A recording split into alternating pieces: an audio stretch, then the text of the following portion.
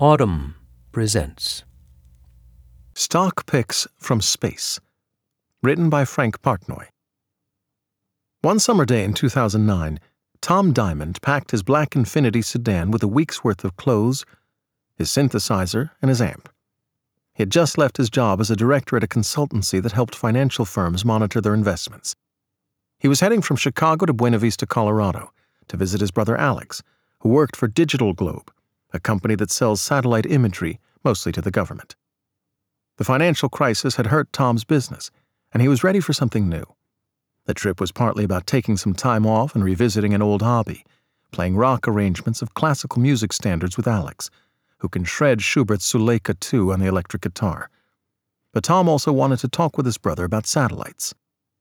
Specifically, he couldn't stop thinking about 8 satellite photos Alex had sent him a few months earlier. One of Tom's clients had wanted to buy a factory in Malaysia and needed proof that it was everything the seller had described. Tom used the photos as part of a presentation on the factory. Trucks, employee vehicles, and stockpiles of raw materials were clearly visible on the factory site. His client was blown away. Applause erupted in the conference room. Tom thought, "There's something here." When Tom arrived at Alex's house, the brothers repaired to the back porch to admire the view of Mount Columbia in the distance. But instead of jamming, they took out their laptops. Alex pulled up more images taken by Digital Globe's WorldView 1 satellite. Tom opened the annual reports of several publicly traded retailers. There's an old story about Sam Walton. In the early days of Walmart, its founder would monitor how stores were doing by counting the cars in the parking lot. After seeing the power of satellite imagery in his factory deal, Tom had a similar idea, but on a scale Walton could not have imagined. He asked his brother, "What if we could count the cars at every Walmart?" After a week together in the Rockies, the brothers had a plan. Alex left Digital Globe and negotiated with the company to sell him 3 years' worth of archival imagery. Tom downloaded a mouse click counter, which allowed him to count the cars in those photos by clicking on each one. After a few months of scouring parking lots at Home Depot, Lowe's, McDonald's, and yes, Walmart, the brothers had a data set to backtest. Sure enough, the number of cars in a retailer's parking lots seemed to accurately predict the company's revenues. The Diamond brothers started their own company called RS Metrics. RS stands for Remote Sensing. Their first client was a stock analyst who asked them to count cars at McDonald's, now using real-time satellite imagery. Lowe's hired them to keep tabs on its own stores, and on Home Depot's too. Their big break came in mid-2010, when Neil Curry, then an analyst at the investment bank UBS, bought parking lot counts for 100 representative Walmart stores and published the results in a quarterly earnings preview. The number of cars in the parking lots, he wrote, suggested that Walmart's stock was undervalued. Curry's prediction proved correct. As word spread that satellite images were a reliable predictor of corporate profits, a range of investment funds began buying retail traffic data from RS Metrics. In the following years, the company expanded, tracking not just parked cars, but solar panel installations, lumber inventory at sawmills, and the mining of metals worldwide. Today, the firm, along with startups such as Descartes Labs and Orbital Insight, uses a variety of aerial images and data to help investors pick stocks. When traders wanted to monitor the cars being produced at Tesla's assembly plant in Fremont, California, RS Metrics flew a plane overhead. One morning last November, a train carrying 268 wagons of iron ore derailed in the Pilbara Desert in Western Australia. Iron ore prices soared on the news that the supply of a resource used in everything from furniture to paper clips could be interrupted. But some traders carefully analyzed satellite images of the accident and saw the ore piled in a flat area where it could easily be reloaded. They bet that prices would soon decline. They were right. Within a couple of weeks, the panic had subsided, and they had made a fortune. The use of such aerial photography might seem to confer an unfair advantage on the investors who can afford it. Real-time satellite data cost tens of thousands of dollars a year at a minimum. The practice is perfectly legal, however. Back in the 1960s, there was a move by regulators and academics to enshrine in law the idea that all investors should have equal access to information when trading securities. But the concept soon fell out of favor. Instead, courts have tended to interpret securities laws as prohibiting trading on information in 2 kinds of cases: when you are a true insider, if, say, you are a manager and have access to privileged details about a company's performance, and when you misappropriate information, which essentially means stealing it. In theory, investors who seek out ingenious methods to acquire new and useful information benefit the market as a whole, as their savvy trading leads to more accurate prices. But the information gap has widened considerably in recent years. Today, investment firms spend hundreds of millions of dollars a year on so-called alternative data, tracking consumer trends using everything from geolocation to online browsing activity. Matthew Grenade, the chief market intelligence officer at Point72, an asset management firm, told me his staff talks with more than 1,000 vendors of such data every year. As the alternative data arms race has intensified, researchers have started taking a closer look at the collateral damage. Some argue that today's traders are using sources such as the Diamond Brothers satellite images to generate profits for themselves, without returning much value to the market as a whole. The questions these critics raise are fundamental. In a world where information is far from free, how can we balance the goal of efficient markets against the principle of fair play? To answer the philosophical questions, it would help to address a practical one.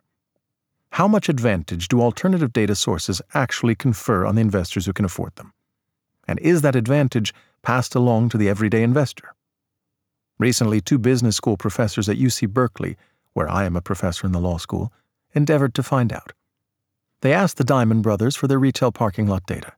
The brothers agreed to give them nearly their entire trove. Daily car counts conducted from 2011 to 2017 at 67,000 stores representing 44 major U.S. retailers, among them Costco, Nordstrom, Starbucks, Target, Walmart, and Whole Foods. The researchers found that if during the weeks before a retailer reported quarterly earnings, you had bought its shares when parking lot traffic increased abnormally and sold its shares when it declined, you would have earned a return that was 4.7% higher than the typical benchmark return. That advantage is huge. If a fund can reliably outperform the market by even a fraction of a percent, investors will throw money at it. More cars in the parking lots meant more earnings for the quarter, and more earnings meant higher stock prices. Car counting worked. The researchers also discovered, to their surprise, that stock prices did not adjust as sophisticated investors used the satellite data to profit from trading shares. Instead, during the periods before earnings reports, the information stayed within the closed loop of those who had paid for it. Economists don't have a good explanation for why new information doesn't always affect stock prices, but a lot of people have become billionaires because it doesn't. Nor did Wall Street securities analysts, the supposedly well-informed market watchers who regularly recommend stocks and who had been among the first to embrace car counts, update their quarterly forecasts. Hedge funds that traded early based on their analysis of the satellite data were right. The securities analysts who didn't adjust their forecasts, either because they didn't have or didn't heed the data, were wrong, as were the individual investors who followed their advice. Panos N. Patatoukas, one of the study's co-authors, told me he thinks the use of satellite imagery creates opportunities for sophisticated investors at the expense of small individual investors. In a certain sense, buying and selling stocks based on satellite data resembles insider trading. One reason insider trading is illegal is that it benefits those with superior information and deceives outsiders who lack such an advantage. Sure, the number of cars in a parking lot is technically public information, but as a practical matter, few investors have the resources to take advantage of it. Isn't trading based on satellite information similar to trading based on material non-public information? Patatoukas asked. Predictably, Manish Sagar, the CEO of RS Metrics, doesn't see it that way. While he acknowledges that satellite imagery is an expensive commodity at present, he predicts it will gradually become cheaper and available to a wider segment of the market, as is often the case with new technologies. First, it is expensive, and no one has it, he told me, but then it becomes cheaper, used by more people. Eventually, everyone will have real-time satellite access on their phone. At that point, presumably, market prices will reflect the information more rapidly. In the meantime, we live in a capitalist society. Brief periods of inequity are the price we pay for what will ultimately be a more efficient market. Aerial imagery is certainly becoming more widely available. Planet, a satellite company founded by 3 NASA scientists, offers a product called Planet Explorer. I signed up for a free trial, and within minutes I was looking at photos of retailers near my house. It was like having a real-time version of Google Earth. But most investors can't afford such services after the trial period expires. At least, not yet. By the time they can, the value of the images may have waned. Some wealthy investors told me that the advantages of counting cars have already dissipated. The most sophisticated investors have moved on to strategies based on wider swaths of data. The pictures themselves give you only a tiny edge, Alex Diamond told me. Hedge fund managers now rely on machine learning algorithms that incorporate car counts as well as other types of alternative data. Thasos Group uses the geolocation capabilities of mobile phones to monitor consumer behavior. Other companies track anonymized consumer transactions. Combining satellite images with analysis of spending patterns and foot traffic data provides an even richer and pricier portrait of consumer behavior.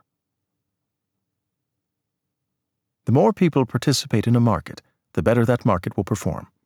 Prices will reflect the wisdom and instincts of a wider group of investors.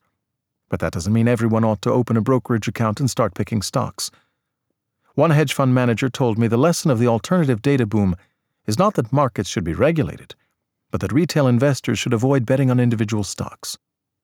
If average investors inevitably will be disadvantaged from trading, they shouldn't do anything except buy and hold a passive index fund, he told me.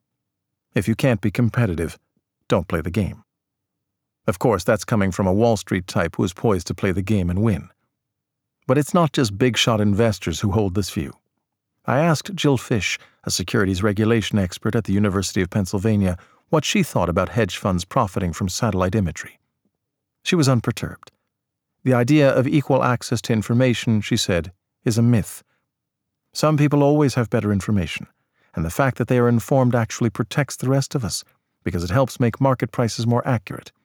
We'd be worse off with only uninformed traders.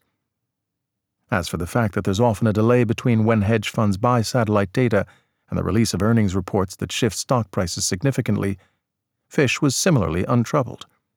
The delay is more of a problem for the wealthy investors than for us, she said. They're the ones taking more risk during this time. Success isn't guaranteed, even with the most sophisticated alternative data at hand. And they are being compensated for it.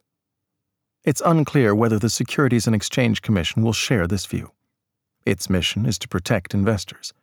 As the market's most sophisticated players come to rely on sources of information that are ever more out of reach for the rest of us, the question regulators will have to answer is, which investors?